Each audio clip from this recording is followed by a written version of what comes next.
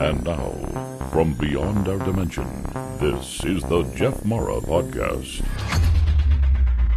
Here's Jeff. My guest is Luigi Sciambarella, UK-based Monroe Institute trainer, board member, and UKCP registered hypno-psychotherapist. Since 2010, Luigi has been involved in expanding Monroe's international reach through global collaborations, talks, interviews, and podcasts. Luigi holds qualifications in psychology and psychotherapy and is involved in teaching and accrediting hypnopsychotherapy students throughout the UK's National College of Hypnosis and Psychotherapy. Luigi, thank you for joining me today and welcome. Yeah, thank you, Jeff. Nice to be here. Luigi, how did you get involved with OBEs and hypnotherapy in the first place? Do you want the long version or the shorter version? I can... Whatever makes you happy. I'll give you a slightly shorter version, and then let's see where it goes, and then if you want to pick into that. So, okay, it's going to seem like a little bit of a detour, but when I was 7 years old, my grandmother died, and not long afterwards, I had an experience where I woke up in the morning and I had a picture of the Virgin Mary. My family's Roman Catholic, and that was on the wall. And I looked at this picture and I noticed that something was weird, and I couldn't quite put my finger on it. And then what I noticed was that the sky in the background was moving, and I thought, that's weird. And then the next thing, the whole picture just became brilliant light, incredibly bright light, but it didn't dazzle me. I was still able to look at it. And then when the light subsided a little bit, instead of seeing the Virgin Mary, I saw my grandmother. And she looked really radiant, really well. She died of cirrhosis of the liver. So the last time I'd seen her was with jaundice. You know, she was pretty yellow and very ill. But in the painting, or coming out of the painting, she looked very well. And I was able to communicate with her a little bit because I was quite terrified, actually, by the experience. I wasn't expecting to wake up to that.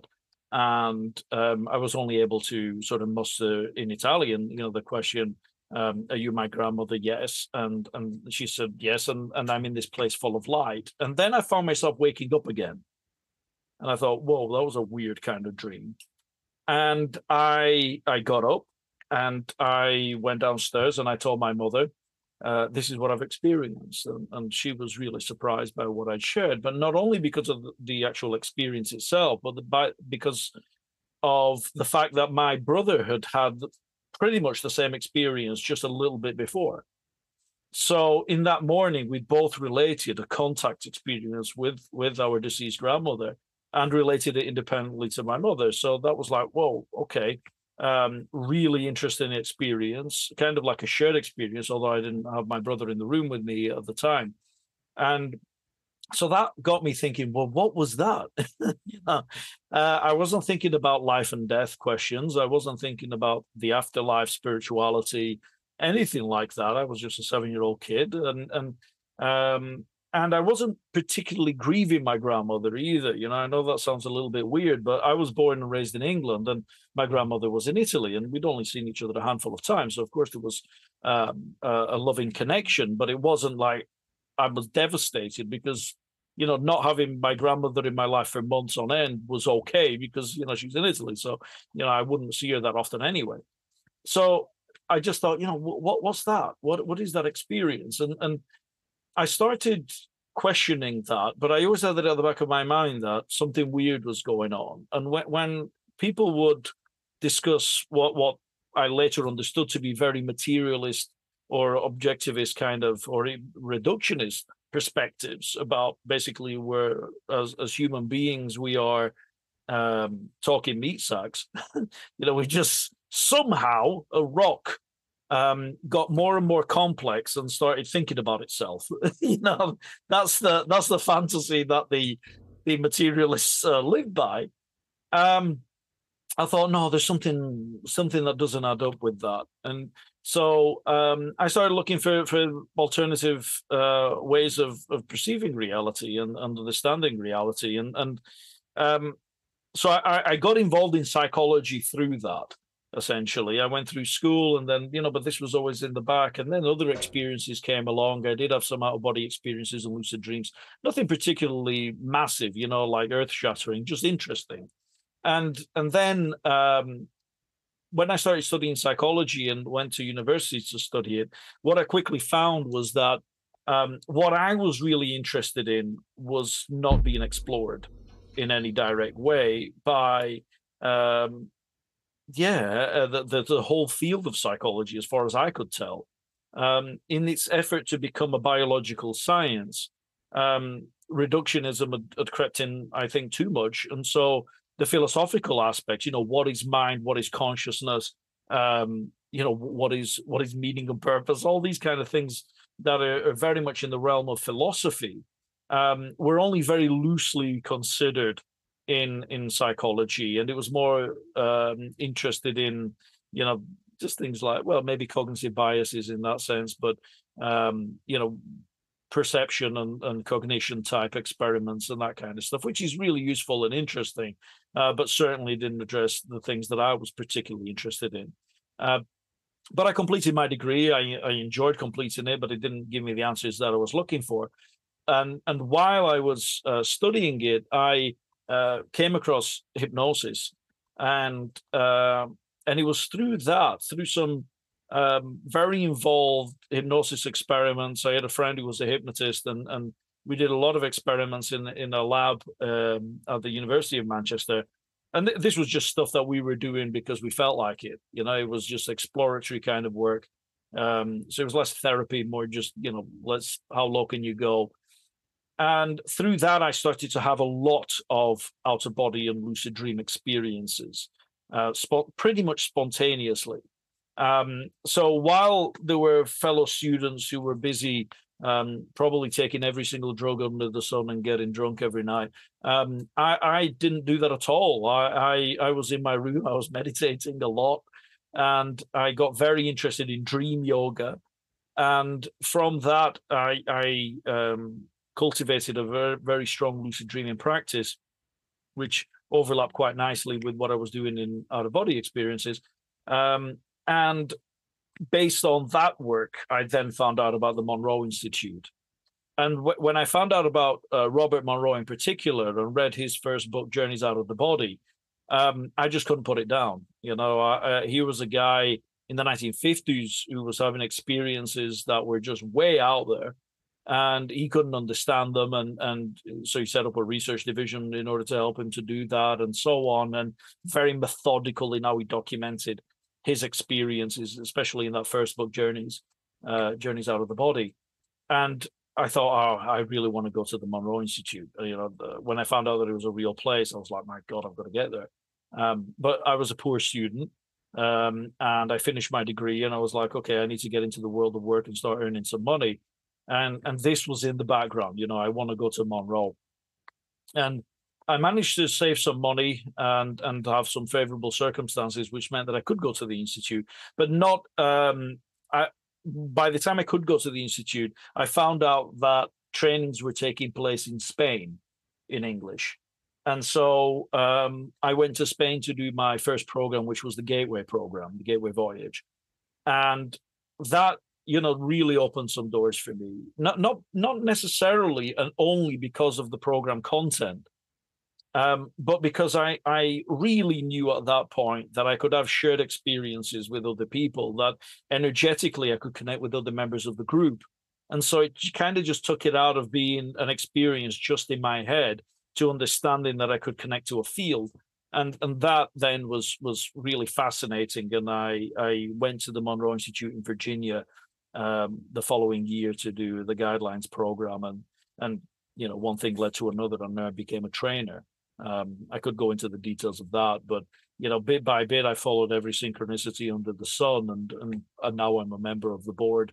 And it's just a fascinating journey to be so involved with such an incredible organization. That's great. You've had spontaneous out-of-body experiences, as you mentioned, and I've tried. I'm not sure if I actually ever have or not, and I know for sure if I have, I didn't see anything. Maybe I was in the black void. But It seems like it's difficult for most people to actually have them.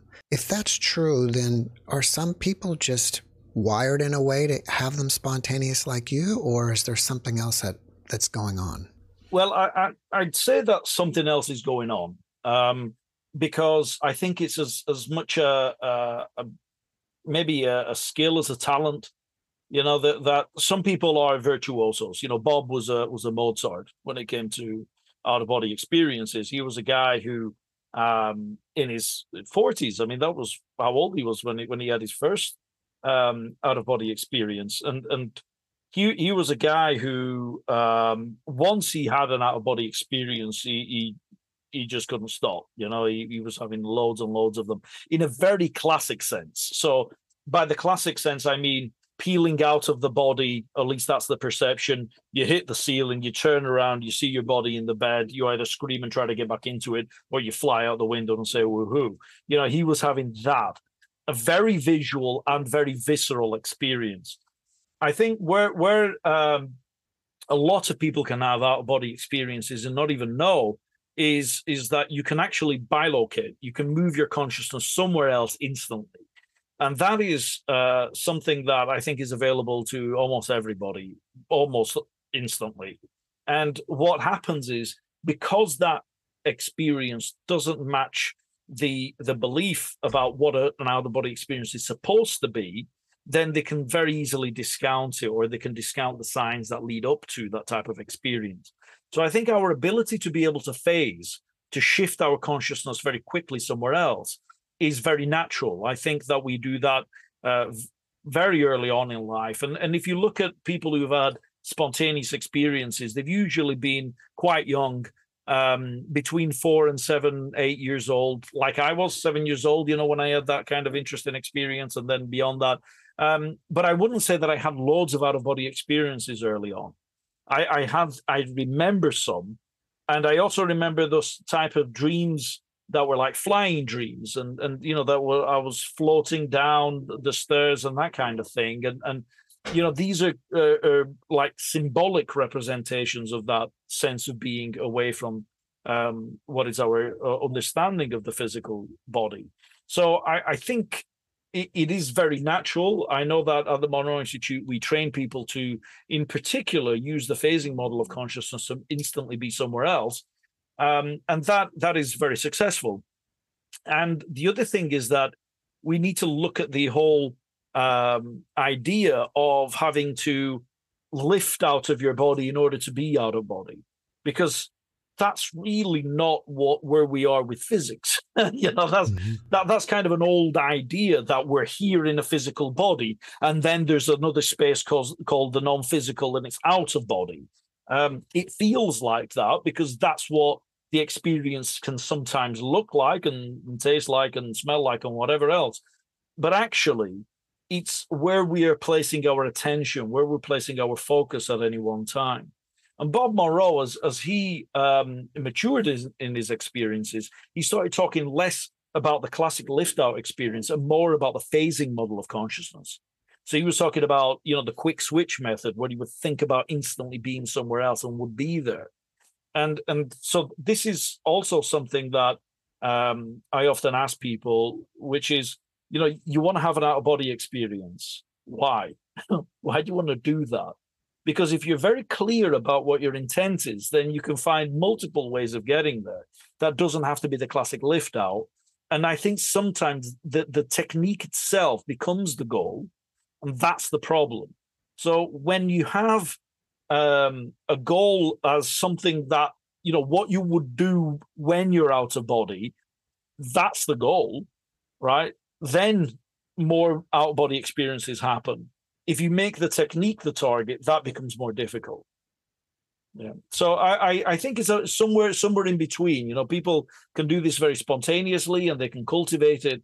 But I know many people, and myself included, you know, I had many more out-of-body experiences once I started training myself to do it. And although there was a natural ability, that really needed cultivating, and therefore the way that I have out-of-body experiences now is a lot easier and a lot more fluid and flexible than it was when I first started. Did Bob invent the binaural beat? especially in terms of using it for this kind of stuff? And if so, was that the catalyst that gave him the ability to have these out-of-body experiences? It's a great question, because there's often a lot of confusion around this. So Bob didn't create binaural beats. That was a phenomenon that was already understood in the turn of the century, pretty much.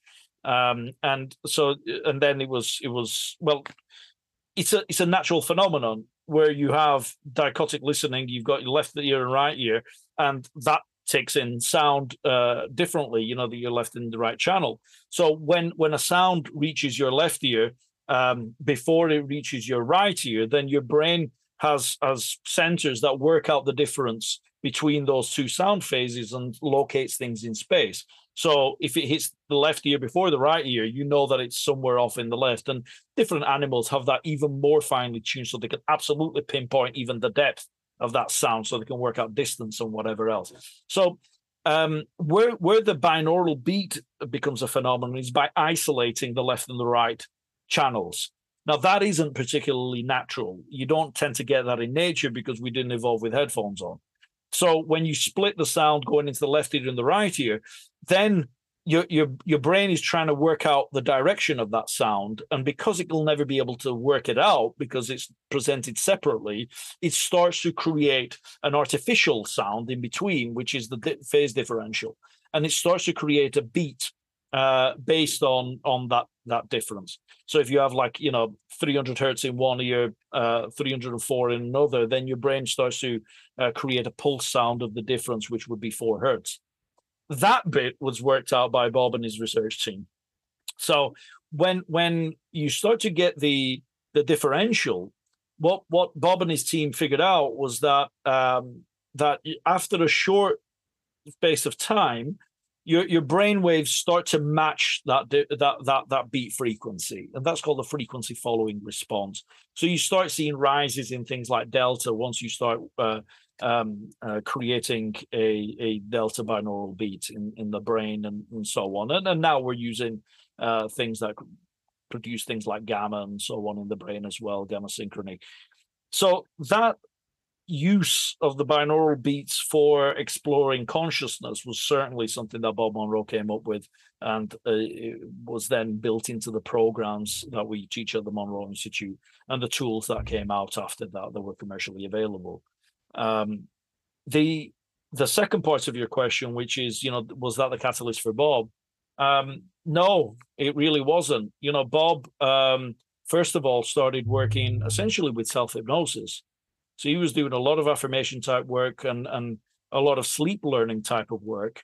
And he was the primary guinea pig for that. And I think what seems to have coincided with that was this idea that in order for you to be able to learn during sleep, you need to be asleep, right? So he then started playing with different sort of sound patterns, a lot of pink noise, white noise type stuff, things that, and there's different stories about this. I'm not really sure how much of this is fact versus legend about it, because, there weren't people around, from that time when he first started doing it. But from what I can gather, Bob used to fly glider planes and prop planes, and there were effects like, knowing that you had to kind of synchronize the propellers, otherwise you would get this kind of which could make you feel drowsy, or the sound of like a repetitive sort of as the train is moving along and so on. So you thought, okay, maybe there's something that we can play around with these repetitive sounds to help people fall asleep. And then, later on, the binaural beat became something that was introduced into that sound mix already established. So Bob was making, he had his first out-of-body experience in, I think it was 1958. And, the binaural beats really started coming on in the very early 70s, I think, when even before it was the Monroe Institute that they were using them. So maybe it enhanced the process. It made it easier to pinpoint certain states of consciousness, which Bob Monroe labeled the focus levels. So when we talk about, things like focus 10, mind awake, body asleep, there are specific sound combinations. So not only binaural beats as people understand them, where you play one sound in one ear, one sound in the other, and your brain works out a differential, but there are sound mixes, there are matrices of layered binaural beats. And those combinations were things that were worked out that then became the focus levels. So then it makes it easier for people to get into particular expanded states. Sometimes on the podcast, we reference or talk about the declassified report from the CIA or U.S. Army about the Monroe Institute. And so in that report, they talk about how the left brain is more analytical and you've kind of got to bypass that to reach the right brain.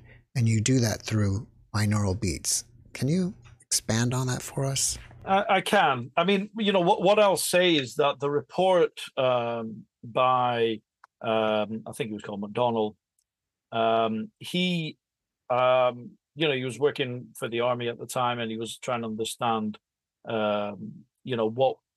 basically, can we be more efficient at spying and so on? I mean, that was the goal. The CIA in particular has a long history of psychic spying with the remote viewing program, Stargate, all that kind of stuff. We don't want to go. But this was the Army, right? So although it was the CIA that got their hands on it and then declassified it, it was an Army report. And what McDonald is trying to do is understand from a physics perspective, what the heck just happened? I experienced this. What could be the explanation? And I think he's done a decent job in trying to explain something. But that's not necessarily everybody's experience who does the Gateway program. But what I'll say is this, about the left and the right brain. The left brain is really, really good at creating categories. It's really good at creating the maps of reality. And it's the realm of your personality. So right here, I'm Luigi, but, I have a whole story within my physical body of what Luigi means. And similarly, you'll have a Jeff story. And as much as we want to be free from limiting beliefs and so on, a lot of what we think about and are even able to observe and so on comes from being in this body, in this personality. So to get that view from nowhere is almost impossible from the level of the personality. And the left brain's job is to create this personality and be really, really good at it. And when you look at the brain, we know that the brain is divided into two halves called hemispheres. And when you look at the different cerebral hemispheres, the left brain is specialized at detail and categories. And the right brain is specialized with holistic, sort of expanded and here and now living in the moment information. And those two worldviews happen simultaneously. It's not like you have one or the other. And I think sometimes, when people talk about left and right brain, they kind of say you need to shut this off in order for that to happen. That's kind of not true. What we need is the ability to be able to shift somewhere in between in terms of worldview perspectives, lean a little bit more into the right so that then we can come back and articulate it into the left. And so if those left brain categories are held too tightly, you literally won't perceive the flow of information that's happening right here, right now, that's coming through and is already being perceived by the right brain. You just will delete it and distort it into those categories that already exist. So what McDonald is hinting at is, if we can just shut that brain chatter up a little bit, which is usually in the realm of the left brain, then we'll start to notice more of this flow of information that's already in the here and now that is coming through in the right brain. And equally, it's more than both. What you'll tap into isn't something that you reduce down to the right brain. It's that the right brain has the ability to tap into what already exists out there because you're not separate from it anyway. So the right brain doesn't have the boundary of the self.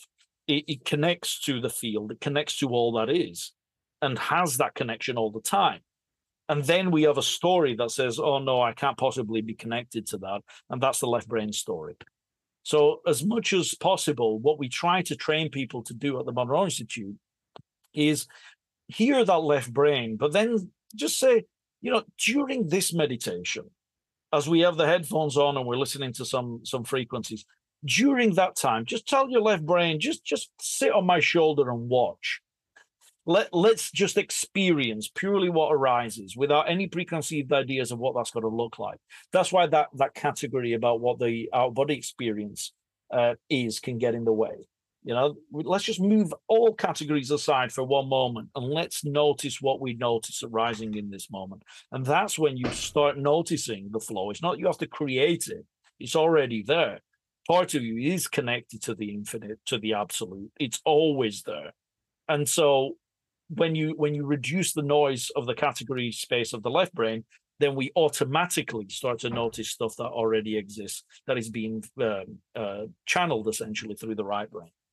Upon reading the report, I'm at the understanding that if you do Monroe's training, you can have the abilities or meditative abilities of a Buddhist monk of 10 or 15 years in a matter of, months or something. Is that correct? There are some famous stories. I mean, there's one in particular where a Buddhist monk, I think he was from British Columbia, came over and, he wanted to speak with Bob Monroe. And when he did, he said, do you guys know what you're doing? Because what you get to in 3 days takes us, many years, decades to achieve. Which sounds great from the perspective of the Monroe Institute, and it's a great piece of advertising as well. What I will say is, yes, that's true, and you still have to have the wisdom to recognize it. So it's not that it bypasses the ability to cultivate mindfulness, for instance. It's just that it's going to help your brain to get into configurations that people who have been meditating for many decades get into. And not having to spend many decades to get into it. But you still need to work on recognizing that and then applying that understanding. So somebody who says, hold on a minute, you get here in 3 days and it takes us 20 years, can recognize that state because he spent 20 years meditating. You see what I mean? Whereas, you could get somebody who's a complete novice who ends up in a state that it would normally take somebody who 20 years and then go, what the heck is this? And not know what to do with it. So I think it's important to cultivate the wisdom as well. And I think that certain meditative practices are wonderful at that. Certainly what we try to do with helping people to integrate these experiences is along those lines as well. But we're giving people a very fast sports car, and that doesn't necessarily mean that you're going to be a skilled driver. You still have to do the work, but it's going to make it easier for you. And the thing is, we've got 50 years. I mean, this year it'll be 50 years of experience helping people to learn how to drive properly.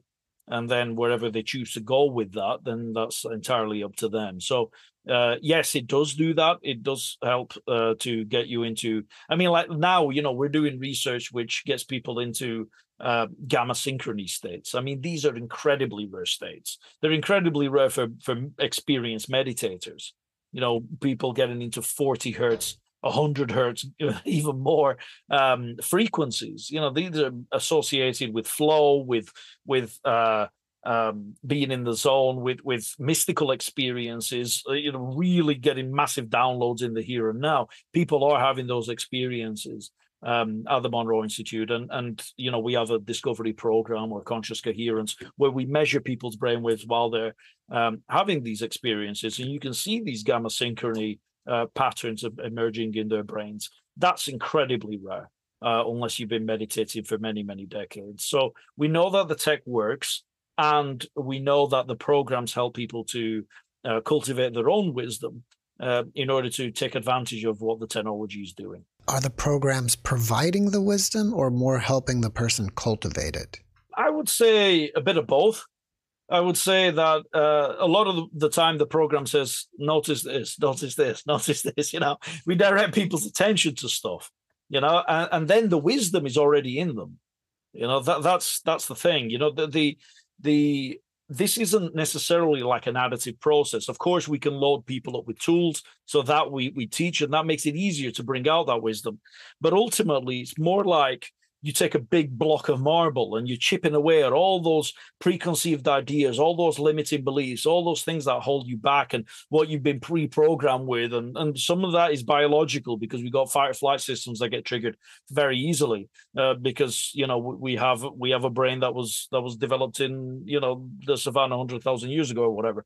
But then we've got cultural messages, we've got family messages, societal, religious, political, blah, blah, blah. And that's chip away at all of that. And what you're left with is actually our inner wisdom, and that is the total self, but it's shrouded in all these incrustations that really limit us. So, when people come, they sometimes come with this belief that there's something wrong with them, that they're missing out on something. And if I go out of body, then I'll be something. And I'm certainly, my opinion is that that's just not true. You are absolutely wonderful just the way you are. There's nothing to fix. Absolutely nothing. You are perfect. And you reach your maximum potential by being born. A newborn baby comes in. You came from the oneness, right? That was pure potential. And you separate it off to interact with yourself. I mean, that's huge. So just by being born, you've reached your maximum potential. Everything else is a bonus. And somewhere along that, conditions of worth have crept in. I've said, I mean, you're sort of perfect, but if you do this or that, or get that grade, or get that job, or that house, or that partner, and blah, blah, blah, then you'll be even better, right? And that's just something that is interesting. It's okay if you want a bunch of things in physical reality. I think we're here to experience. That's one of the things we signed up for. And it doesn't define you.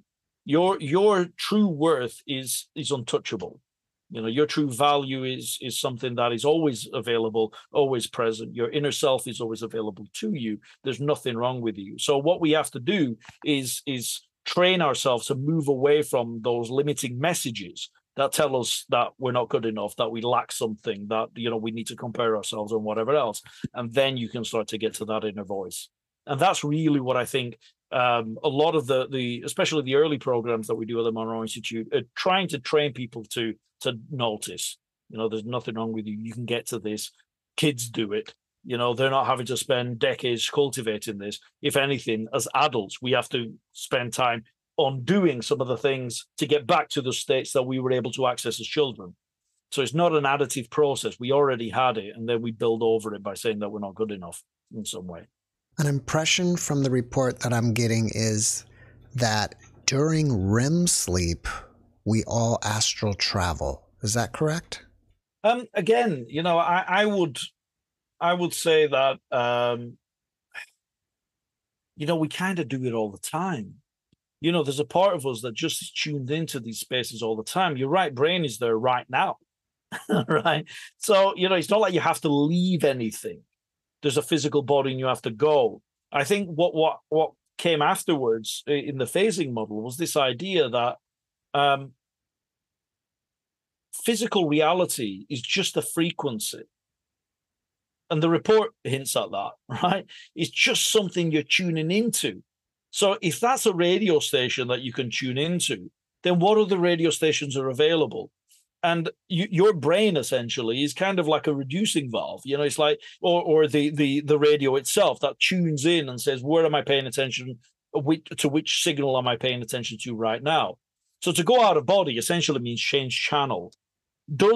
If I'm listening to radio station 1 and I then turn to radio station 2, did I have to leave anything physically from radio station 1 to go to radio station 2? Well, no. The signals are just there. I'm just tuned in. And that's kind of what's going on with astral projection. You're tuning into another part of yourself that's already somewhere else and experiencing in a different way. And simultaneously, you can actually experience the physical and the non-physical, what we call that, because it's all an extension of one continuum. There isn't really this thing that says physical versus non-physical. I think that's just a language problem. And really think of it all as vibration, all as frequency. And therefore, this is just like a denser vibration than some of those states that we call non-physical spaces or astral areas, etheric, you name it, causal realms, all of these archaic terms that used to exist and still do in a way, they're just names of different radio stations. So I don't think, so coming back to your question about REM, well, yeah, I mean, as soon as you shut your eyes, you're already phasing out of this reality. And so the dream world is another reality. We interact with it, we learn things from it. A lot of what our dreaming is predicting what we're going to do tomorrow. So it's what happened today, how does that compare to what happened yesterday? What are we going to be doing tomorrow? And the brain's trying to predict all the time, and it's doing this in a simulated reality, which is the dream world. It starts with your personal subconscious, so that would be things that just relate to my personality immediately, and that's what I encounter first of all in the dream. And then I can go a little bit beyond that, so I just change the radio station a little bit more, and now I'm tapping into that collective unconscious, as Carl Jung described it. And that's when I start to tap into other personalities as well. So I can maybe connect with your energy or somebody who's no longer physical. And that's, we're still in the same realm. It's just that, we've turned the dial a little bit more. So that all of that is available. And so what we call dream is already changing phase. And then you can turn the dial away from your personality a little bit more, and you can start going into the collective. Then you can go beyond the dream itself, and you go into the potentiality. And that was also hinted at in the report, when he's talking about those oneness experiences and so on. So it sounds like to me it's not really leaving your body. It's just your consciousness goes into a different phase, almost like a different realm. Absolutely. And that means that, it makes it a lot easier actually to get information from these spaces. I mean, take the remote viewing as an example, right? Remote viewing is the fancy sort of technical term for clairvoyance, essentially, or clairsentience. Remote sensing would probably be a better term, because not everybody sees in the classic sense, like they're looking at something as an object and so on. But you take remote viewing, getting information at a distance. There was a whole program, CIA program, about spying on the Russians and so on for that. And they came back with some tremendous information. I mean, I think it's probably the most rigorous in terms of scientific research out there, because they had to really nail it, and so reams and reams of studies that are available on that. And what was declassified is just like a tiny paper relative to what's actually available. There's thousands of papers out there that you can look at here. What's going on there? The viewer is sat in a room usually, and they're just told, what's happening at the target. That's it. They might be given a reference number. It used to be coordinates, but then they changed that because, there was suspicion that somebody could memorize a whole map and know exactly where everything is by coordinates. I mean, it sounds ridiculous, but who knows? Maybe they're autistic savants and they can really memorize everything, right? So they just gave random numbers. Okay, what's that target? X 1 2 3 4 5. And they would start to note all of their impressions, what they think they're seeing, what shapes are coming to them, what smells, what tastes, what feelings, and all of that. That's why it's more of a sensing thing. And then you would hit the target. Now, that viewer, that remote viewer in that room, under controlled conditions, is not going out of body in the classic sense. And yet they're able to retrieve physically verifiable information at a distance. So if you take the very classic notion of something having to separate to go get information, then that limits the understanding of an experience like that. Because when you go out of body in the classic sense, you peel out, you go out the window and you go to a location and come back and verify it and so on. That's great. And that's how you'll have experienced it. But if you don't have that experience and you still come back with some really good information, then what is that experience? It doesn't fit that classification. And yet I think then when you start talking about the phasing model, it does fit. We just tuned into some frequency where information is available, and we can tap into that regardless of the distance, regardless of time. So you can actually remote view an object. You can get information about a location many millennia in the past or in the future. Doesn't really matter. and you can't shield it either. You can't block anyone from doing it. So it's not a distance. It's not a physical type of thing where you'd shield. You can distract, but you don't shield. You know, and there's some funny stories about how they used to try to distract remote viewers. But you know, that to me then fits into the OBE spectrum, the out of body spectrum, where it's more of this phasing model of reality. You can have this very visceral experience of the lift out, but you can also have bilocation experiences where you're in two places at once. You're aware of your physical body and of interacting with somewhere else at the same time. You can have lucid dream experiences which go beyond the individual sense of self and so on. You can have near-death experiences where you think that you know the experience is that you're way beyond your physical. You might not even come back, and you're interacting with those that are no longer physical or having life reviews and all that kind of stuff. So a huge array of experiences, and it's all frequency. So when they are practicing remote viewing, either in the military sense or if you're teaching it at Monroe Institute, what do they do to focus their attention on to kind of move into that or move out of phase? Well, you can do it without anything. You know, I mean, that's how they did it in the first place.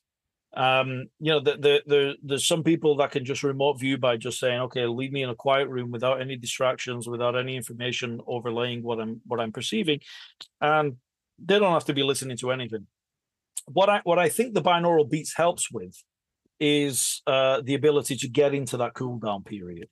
So how long it takes you to reduce that mental chatter so that you leave your mind open like a blank canvas for information to flow into, so that you're not judging it, you're not trying to place a category, because that's the problem usually with the remote viewing.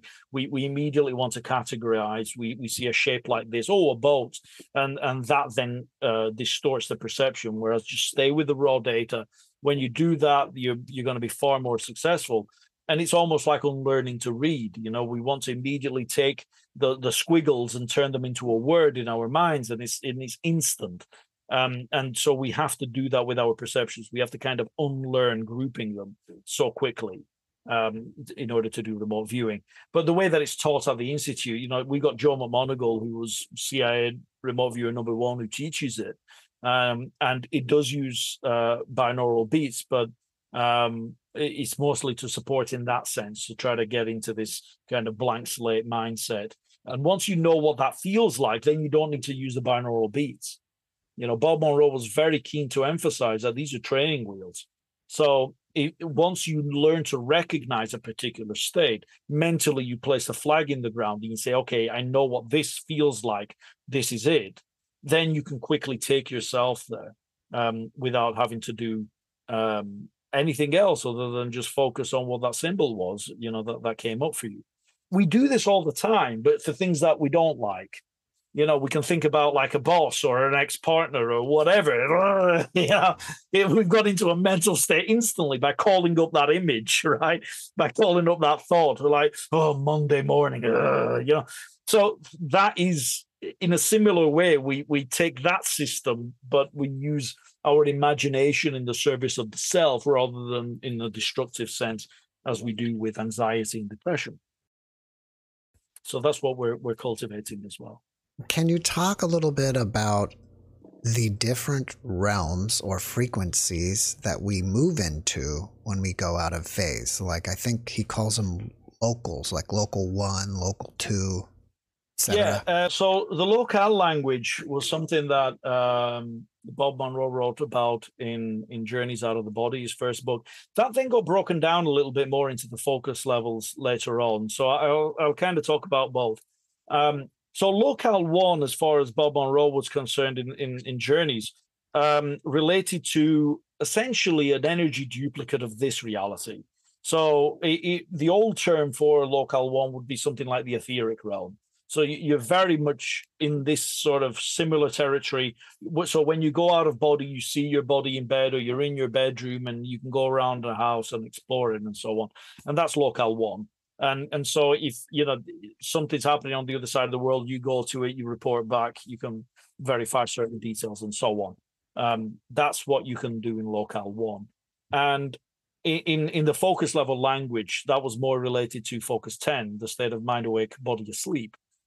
So you allow your body to go very, very deeply relaxed. It doesn't matter if it hasn't gone to sleep fully, because just moving your mind away will do that. If you keep thinking about your body, you're going to be in your body, because that's how your mind works, right? So that's probably one of the biggest problems that people have when they're trying out body techniques, is that they're spending so long thinking about the body that they actually stay very much in it. You'll probably know, if you've ever been on a long drive or even a familiar one, that you might just end up at your destination and have no idea how you got there. You weren't really physically present. You were mentally thinking about other things, and suddenly you arrive at your destination. So that's kind of like a mind away, body asleep type of state, because you just weren't paying attention to your physical senses. So coming back to the body to knock it out seems like an inverted way of going about the problem. So focus 10 and locale 1 go hand in hand. And then you start expanding your awareness. And this is what we started to call focus 12, which is starting to go a little bit beyond the limits of the physical system, and or at least the physical perceptions. And we start to tune into more intuitive information, symbolic language, and just random sorts of intuitive perceptions that can take place. And now we start to creep into beyond that territories that we call locale 2, or both call locale 2 in the first book. And locale 2 would be more in line with the older term of the astral. So this is a very thought responsive type of territory. So we're not constrained by the physical senses. We are in a territory that is very fluid, mentally fluid. We start thinking about things and we can start to conjure them. And so it becomes a little bit more difficult to then physically validate. So in this reality, validate the information that we get from locale 2, because by necessity, we're actually out of this system or anywhere near it. But in locale 2, this is where in the Monroe system, we have things like the belief system territories, where people find themselves predominantly when they've left physical reality for good. So depending on their beliefs, when they were in the physical, they can find themselves just doing that. So Christian heaven, for instance, would be a locale 2 type of experience. So would hell. So would be all the other places that you would expect to find yourself when you're no longer physical. And some would just carry on about their business because they might be in a state of confusion. They might have not expected to die, for instance, and so on. So they can just carry on doing their daily work. So that's what locale 2 would relate to. And this is why it's also important to work on things like fears and limiting beliefs, because you can find yourself in a locale 2 experience and not know you're in that, and you'll be projecting your own fears, you'll be projecting your own beliefs, and then you'll be met by that, and then you'll say, oh my God, that's what's out there. Well, it is only because you're in the frequency of it. So this is where sometimes people get into territories and think, oh my God, it's hostile. There are things that are attacking me and so on. And if you've read Journeys Out of the Body, you'll know that there are many instances where Bob Monroe thought he was being attacked and needed to protect himself and so on. With his understanding, he realized that actually a lot of it was a projection of his own fear. And if you work on that, you just won't be in resonance. You'll be in a different radio station to anything that feels fear-based.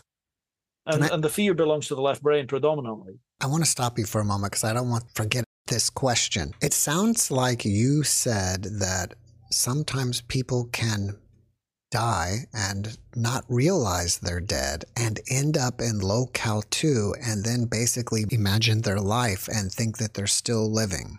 Is that correct? Yeah. It's like in my experience, what I found is that the older people get, the easier it gets. So like whenever I found anybody in locale 2 who's that I've perceived as being an older person, they're ready to get out of it.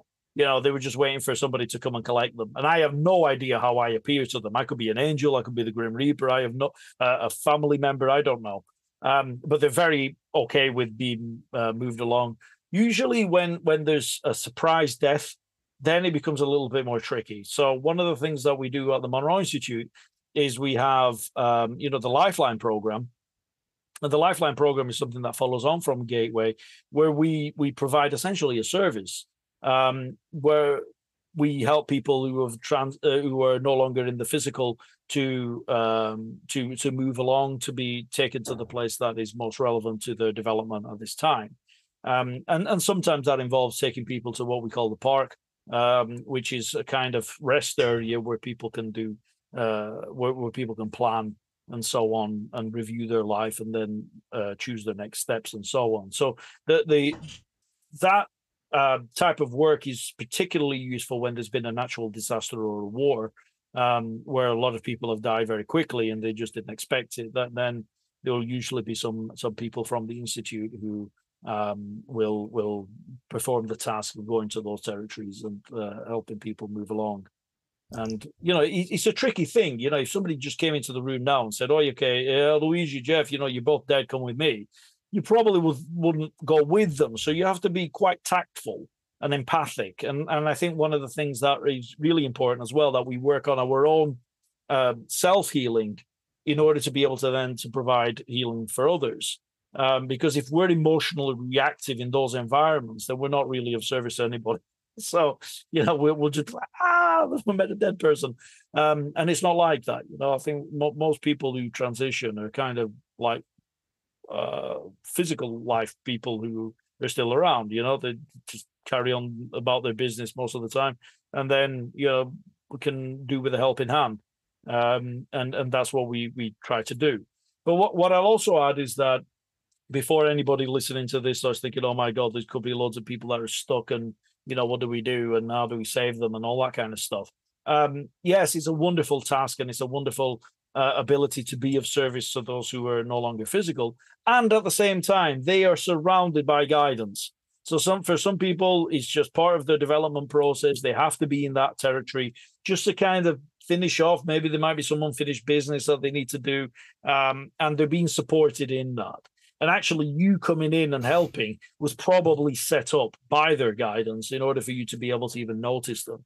So, we're players in this, but we're not the only players. And so people aren't stuck indefinitely until you do a Monroe Institute course and go and save them, thankfully, because otherwise that will be quite a slow process. But you can learn that ability. And I think one of the main reasons for learning that ability, as well as being of service to those who are no longer physical, is for you to know how to navigate those territories so that when you die, you've got a plan.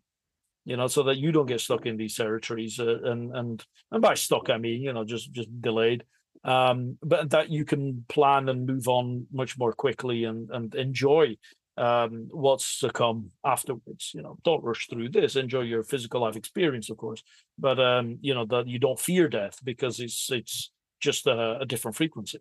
Do most people come to the Monroe Institute and say, "This person died quickly, I want you to help them"? Or do they ask you, "Can you please teach me to help them? Because I think they may be stuck," or as you said, delayed? Yeah, I mean, I've experienced a bit of both.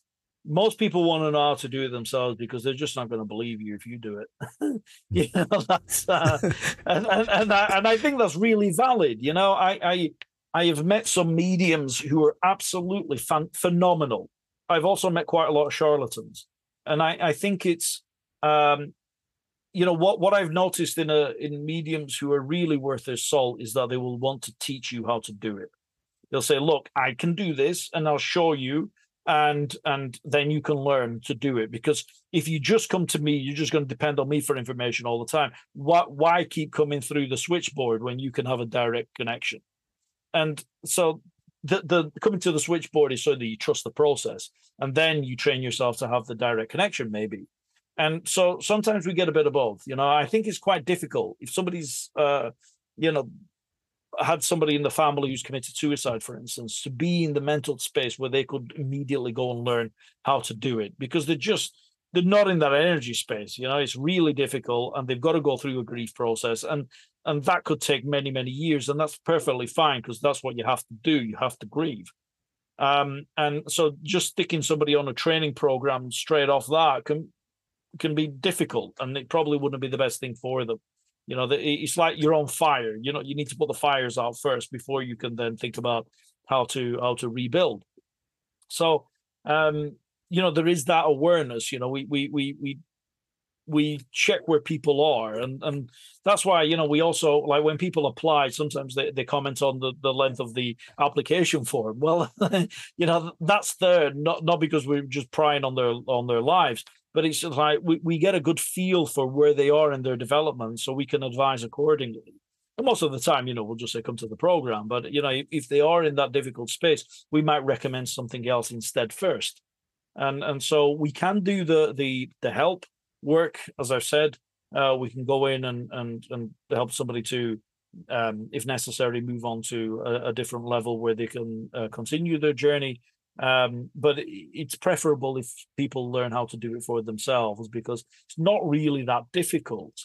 It's a frequency again, and usually when it comes to connecting with somebody who's died in your family, then you will have a greater interest in being able to connect with that person than I would.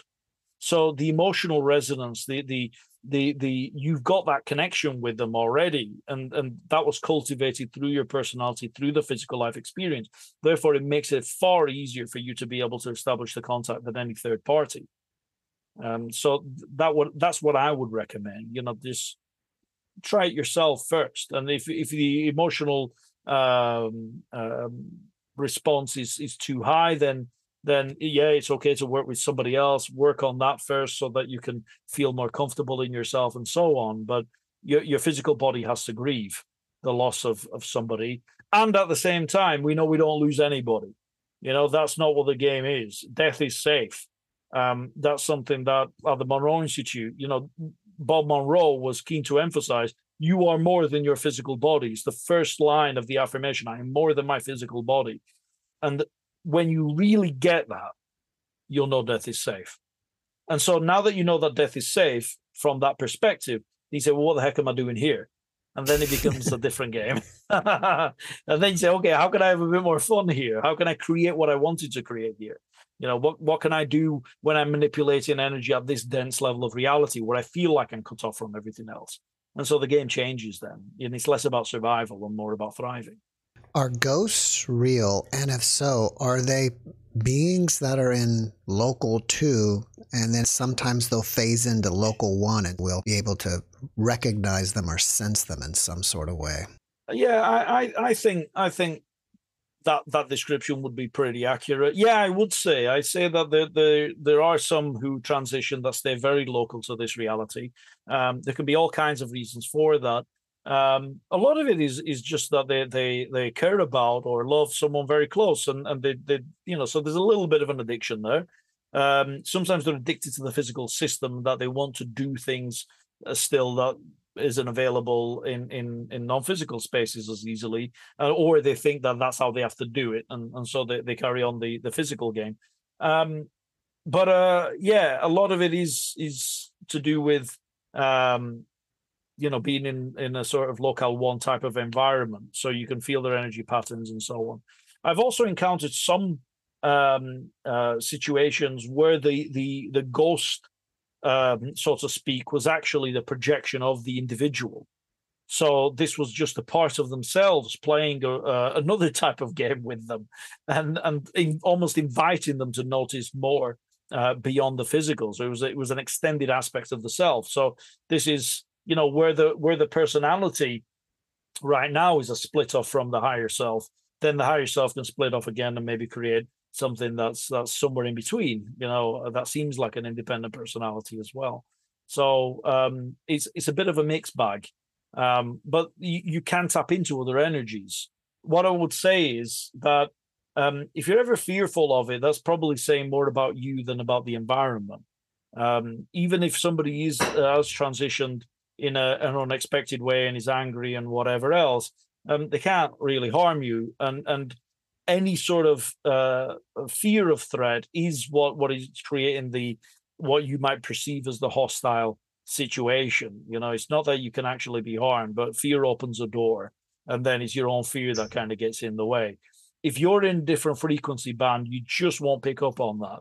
It's like oil and water. You just won't mix if you stay in that band. So this is why also different spiritual traditions spend a lot of time, even though they have out-of-body experiences and lucid dreaming and so on in their traditions, they will spend a lot of time cultivating how to observe without judgment or preference, how to develop like loving kindness and this kind of stuff. It's like just happy, joy. You just create these connections with your heart center. You're not just purely staying in your head or in the gut connections or head heart gut alignment, so that you bring in all of yourself into an experience, so that you're not thrown off, or if you are, you know how to come back to center very quickly.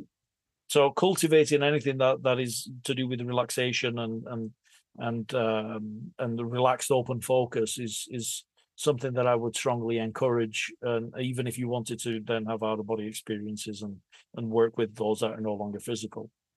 Are you saying that if you are out of body and you're in one of the realms, that entities that you may encounter are either a projection of your own mind, or if they are actual other beings, they can't hurt you in any way anyways? Well, they might be able to hurt you psychologically, because you'd be terrified and you don't want to do the experience again. So, in terms of emotional impact, it can be very strong.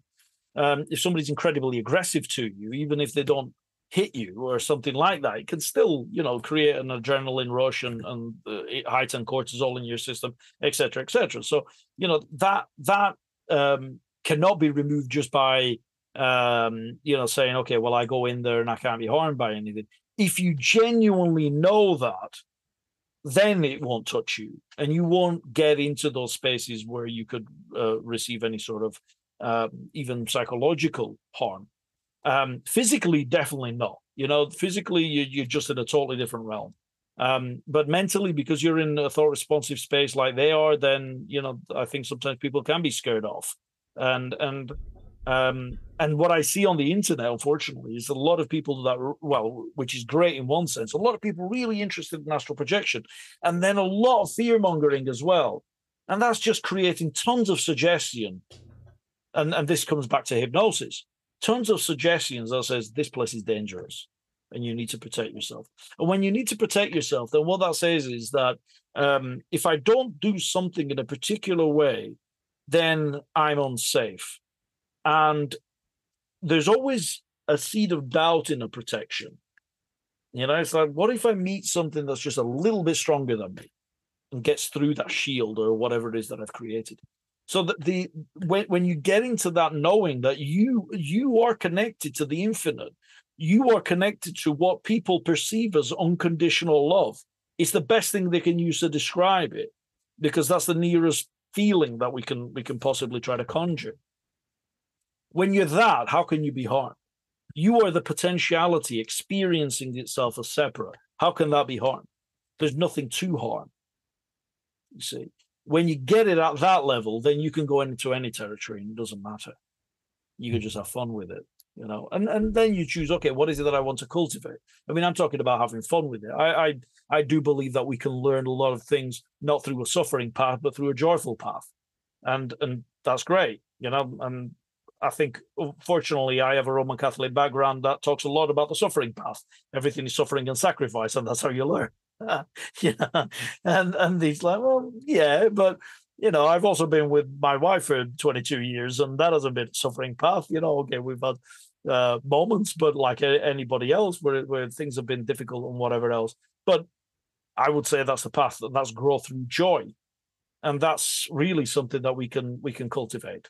So, if you've had any relationships that you've enjoyed, I think you've grown together in with as many people there, then you might consider Mara and what you're doing here, and you're creating something that is joyful expression of what you feel inside and what she feels and so on. And this is, something that when we really tap into that knowing, then we trust the process. Then when we go into non-physical spaces, which you do all the time anyway. I mean, just think, this is kind of what the report was hinting at. When you go into deep sleep, for instance, I mean, he was talking about REM. But when you go into deep sleep, you're in the potentiality, you're in the oneness. And certain systems talk about being conscious within deep sleep. And when you're in conscious deep sleep, you're in Tibetan dream yoga, for instance, they refer to as clear light dreaming. There aren't any objects like you get in REM.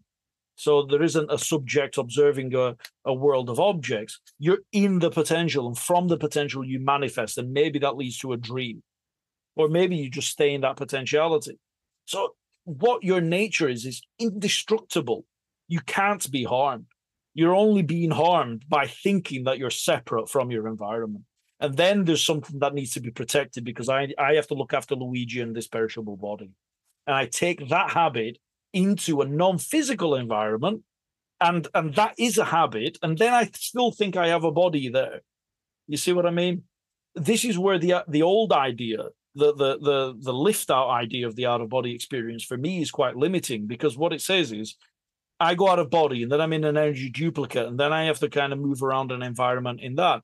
That to me isn't fully out of body, because I've still got a body and a location to my personality that involves that observing that environment and navigating within it. Cool, but isn't a full out of body. A full out of body is connecting with the potential, with all that is. And I think that report does touch on that. It does say, hey, look, we can go into the absolute. Like let's cut out the middleman, which is the out of body state. Let's just go right into the pure potentiality. And then when I come out of that, I say, okay, what do I choose to manifest? Because everything is available to me at that point. And now I can cultivate my free will. Now I can express it when I come back into form. So tons available to you. And how could you possibly be harmed with that connection? I don't know if the Monroe Institute teaches this, but if not, what are your thoughts on what happens when we die, and how does reincarnation relate to that? Yeah, that's a really great question. Yeah, the Monroe Institute definitely touches on that. It was a massive topic as Bob explored it, and it was covered in his books, especially second and third books, Far Journeys and Ultimate Journey. So when we die, we immediately find ourselves in a territory which is what we refer to as Focus 23. And this is the kind of the new arrivals territory energetically. And we might spend a fraction of a second there, whatever that might mean at that level of reality, or immediately find ourselves moving on from there into one of the belief system territories. So typically where our habits are, we're drawn. And one of the things then that Bob discovered and wanted to share with people, he created a map for this. And, the map isn't the territory, but it can be a useful guidepost. So he's saying, okay, if there's people that are kind of in belief system territories, then the chances are at some point they're going to need to get out of them. And some belief system territories are more restrictive than others.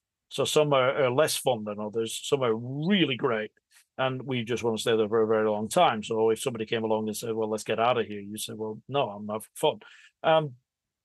Beyond all of those is a territory which is still a belief system territory, but far less restricted, still being created by human minds. And I'm talking purely about human consciousness, which Bob Monroe referred to as the park or the way station. And this is what we call Focus 27. And Focus 27 is a state beyond the belief system territories, as I've said. And in that, a lot of healing takes place, life reviews, planning for the next stage of your life journey. And so it's planned, but it's planned at the level of the higher self. So sometimes people might come into this reality and say, why the hell would I have planned this life? Because it's absolutely diabolically painful. You didn't plan it, but you as the expanded higher self did, right? So you're here to learn something that maybe the higher self hadn't experienced and would like you to learn. And therefore, that's what you come in and do. And then you feed that information back into the higher self. It's doing it right now. And when you then merge with it, when you're no longer in this physical life system, then the game continues. How does it continue? This relates to the reincarnation question. The reincarnation question then becomes, okay, well, what habits were you cultivating? Because then that will influence how another part of yourself will split off and experience reality again. Ideally, you would say, okay, what parts have I not explored that would contribute to the development of my higher self? And then come back in with willful control. Or you can choose at that point to come out of the system, and who knows what happens after that, because I can only talk about what's in the system because I'm still in it. So that's really, kind of in a nutshell where it fits. if you're here, it's because you're still here to gather some information that your higher self finds valuable. And then you'll keep coming back in until you've learned the lesson of that. So if you don't get the lesson, then you'll just keep having it. And that can be in a happy life experience. It can be in a difficult one. Just think about repetitive dreams. Just think about nightmares that recur. Until you get the lesson, until you integrate and put into action something new that will help to bring new information into the system, or that you've learned your lesson and then you can move forward, then the dreams will recur. They'll just keep happening. So this allows you to complete that. You say, okay, well, I've done that now. Next phase. And this is what we can start to plan from within the park. And different mystical traditions talk about this as well, favorable rebirths and so on. Once you get to the point that you are aware of how the mechanism works, you can choose to keep coming back into the system, but you're being very deliberate about how you're doing it. And it might be that you're here to be of service, to help others to wake up a little bit more. And that's like a bodhisattva kind of path. Or you're just here because you just, I had a difficult life last time and I'd like to just goof off for one. Fine, go for it. You can totally do that as well. So not everything has to be this kind of lofty spiritual goal. It could just be, let's explore. There's a lot of curiosity that we can play with. It's common for near-death experiencers to report to me that they end up in a place called the black void. Yeah. Does Monroe talk about that? And if so, what is it? Okay, so not everybody experiences it in the same way when we go to it outside of a near-death experience. In the near-death experience, the black void is that pure potentiality that I'm talking about, that I've mentioned. That unconditional love, but it goes beyond that.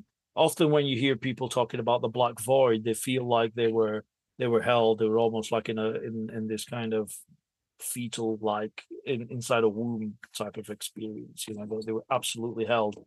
And the unconditionality comes through that. It isn't an emotion here. We're talking about just you are purely accepted for exactly as you are. That is in the near-death experience is experienced slightly differently to how people would experience it, say, if they went in with what we call focus 15, which is again the void or the no time state. Because in a near-death state, then they're needing to be held because something's happened to them that has meant that they're, either going to leave or have left and permanently left in some cases the physical system. So there's a nurturing aspect of that void, but it's a potentiality.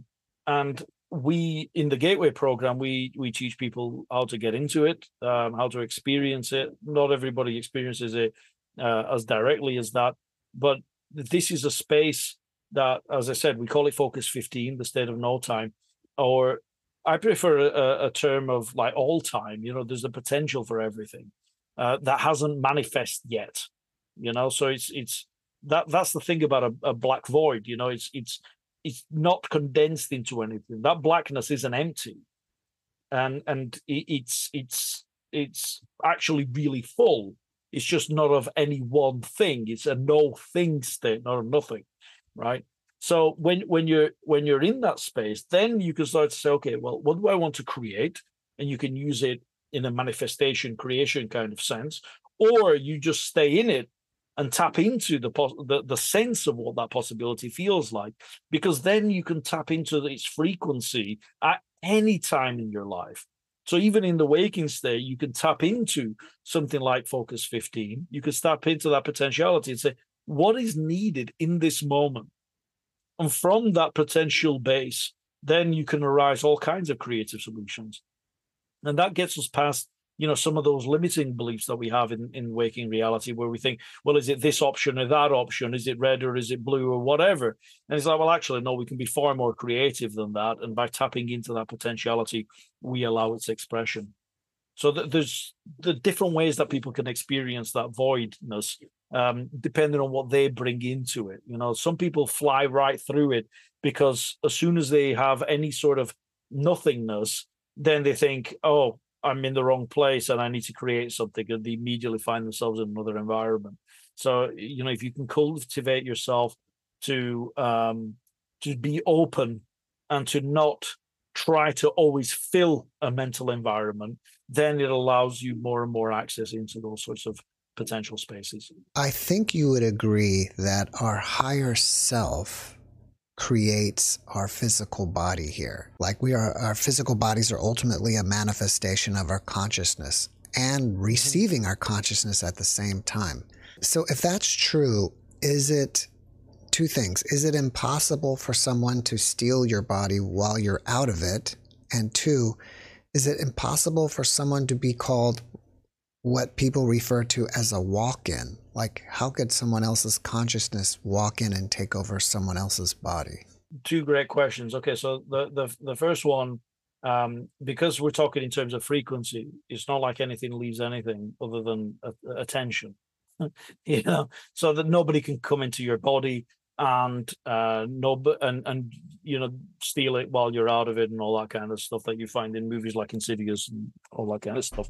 You're perfectly fine as you are whenever you're traveling anywhere. You would have that problem every single night in theory, because you think, well, I'm out, and if there was anything that really wanted to get in, they could. I mean, not everybody's so well trained in out of body experiences that they know how to protect and shield themselves and blah blah blah every time they fall asleep, and that would technically be the most vulnerable time. So while you're asleep, aliens could be coming in and dancing around your bedroom and then lying back down and jumping back out, for you to come in the morning. And maybe that's why you're tired. I don't know. But that doesn't happen. The second part of the question about, well, I mean, I suppose that kind of flows from it is, I suppose if you're thinking just purely in terms of frequencies, then you could technically tune into somebody else's because it's all available. So one thing that sometimes people can do is just tap into somebody else's life thread, because that's still part of the potentiality, So seeing as we're all split off from that, then technically you could you're on the internet, you call up somebody else's webpage, and then you can have an experience that seems to be their life experience. In that sense, you possibly could do it. But that doesn't mean that you could ruin somebody's life and live for them. You could just tap into something, so you tap it into the vibration only. Would you say it's kind of like you're just tapping into that person's experiences? Yeah, because, I mean, people end up having that, a lot of synchronicities happen like that. You're thinking about somebody, they're thinking about you, and you suddenly call each other or something like that, So you're somewhere there tapping into each other's web pages, and that can happen. What would it require? It requires kind of leaving your consciousness a little bit, leaving your story a little bit, so that you can phase into information that's already out there. Or are you tapping into that person, or are you just tapping into information in a field? I'm not quite sure, is the short answer, because I think all of that information goes into a field. And therefore we can tune into it. Does it mean that you were that person? That's why I think sometimes, you end up with these past life experiences where, maybe 100 people were Cleopatra, and you think, well, how could the 100 people be Cleopatra? Well, that's such a strong imprint that people could tune into that webpage and say, oh, wow, I got a big download about this person's life experience, therefore I must have been them. Well, no, not necessarily. You were just able to tune into a frequency of them. And that's why, not everybody's, okay, there was Cleopatra, but who was the person looking after her camel or whatever, it's like nobody tends to be that person, So because the desire to read that webpage is quite low, you know what I mean? So yeah, I do think that we do contribute in that sense to the field, and therefore it is possible to tap into information about somebody and their life experience and whatever else, and at all levels. That this is the other thing. It's not like, I mean, I'm using the web page analogy, but that isn't quite accurate. I'm talking about a 360, 720 experience of that individual, because that's all the data that they're feeding into the field. So you can tap into that whole thought packet, that whole sensory packet, and experience that. And then you would be like, wow, I've lived as that person. But really, you just tapped into a thought stream, So it's a little bit ambiguous, but don't worry about ruining anybody's life. You probably got enough on your plate to work on your own. My personal experience with the Monroe Institute has been using the videos on YouTube. I mostly use the introduction to the Gateway experience, and sometimes I've done the resident tuning. Do you think that's a good place for most people to start?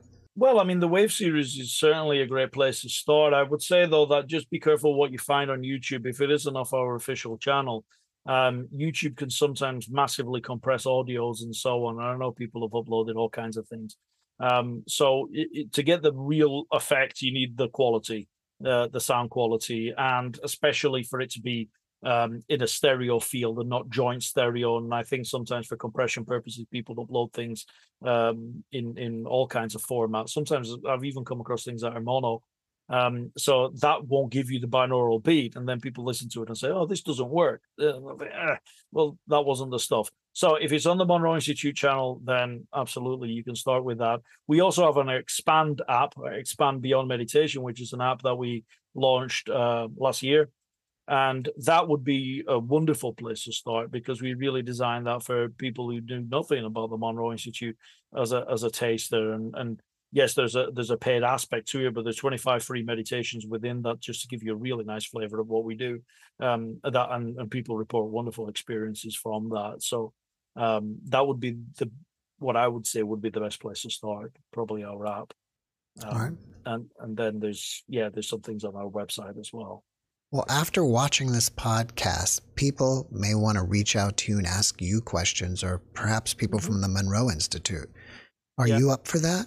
Yeah, absolutely. I might not get back to you instantly because I'm all over the place in the world, but certainly, if you go onto the Monroe Institute website, my contact details are on there under the trainer list. Others might be in your area that are closer that you can contact, because we have trainers all over the world. So, just have a look at your geographical region. Obviously we have the main Monroe Institute campus in Virginia. That's the only building that we own in terms of the campus. But then there are trainers like myself out in the field who will hire local facilities, like say in the Midlands in England. I use a center here, which I've been using for the last sort of 11 years now. And then we run the programs like Gateway and so on at that. But there's people all over the place. So they're all on the Monroe Institute website. So if you go on monroeinstitute.org, you'll find that. Specifically me, monroeinstituteuk.org, if you want to know about things that are in the UK. But monroeinstitute.org would be your best place to start, because that will funnel you into all the different territories and so on. And if you have any questions, then you can pose them there. Do you have anything that you're working on that you want people to know about? Well, yeah, anything that new that we're working on is in terms of technology, is making its way into the Expand app. So where we have our technology, Monroe Sound Science, developed from the binaural beats, and now we're also adding different ways of delivering sound, because we found them to be very supportive of moving into things like gamma synchrony. So, phase modulation and frequency, amplitude modulation. These are all together with the binaural beats or non-binaural ways of delivering sound can also help people to get into expanded states of consciousness. And all of that is making its way into the app. And, we're constantly developing the sound. We're constantly developing new applications. So, one of the things that I would say is if you want to be at the cutting edge of what we're doing, follow us on Instagram, follow us on Facebook, or sign up to the newsletter, and you'll be kept up to date, because often we put things out there for our members, and it costs nothing to be a member. You can just sign up to a newsletter, and we'll be putting out things that we're working on. We're also working with musicians, with music artists, for instance, where they are including our sound technology in their music. And the some recent collaborations have just launched, so they're worth checking out as well. With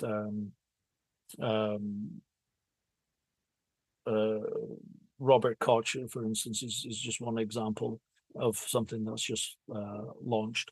So again, though, you'll find out about that if you just follow us on Instagram and Monroe Institute.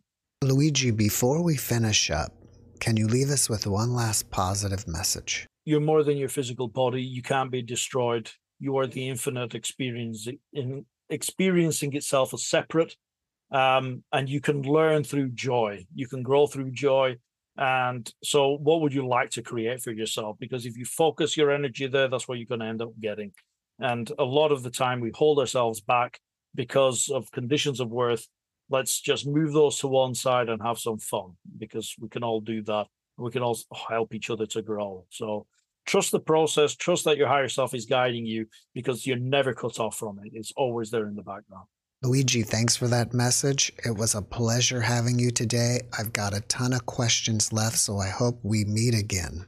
Yeah, it'd be a pleasure. Thanks, Jeff. Thanks for watching the Jeff Mara podcast. I really appreciate you. Another way to show support is through YouTube memberships. And if you do, there are loyalty badges and other perks depending on your level of membership. All you need to do is click the join button underneath the video to find out more. Thank you for your support.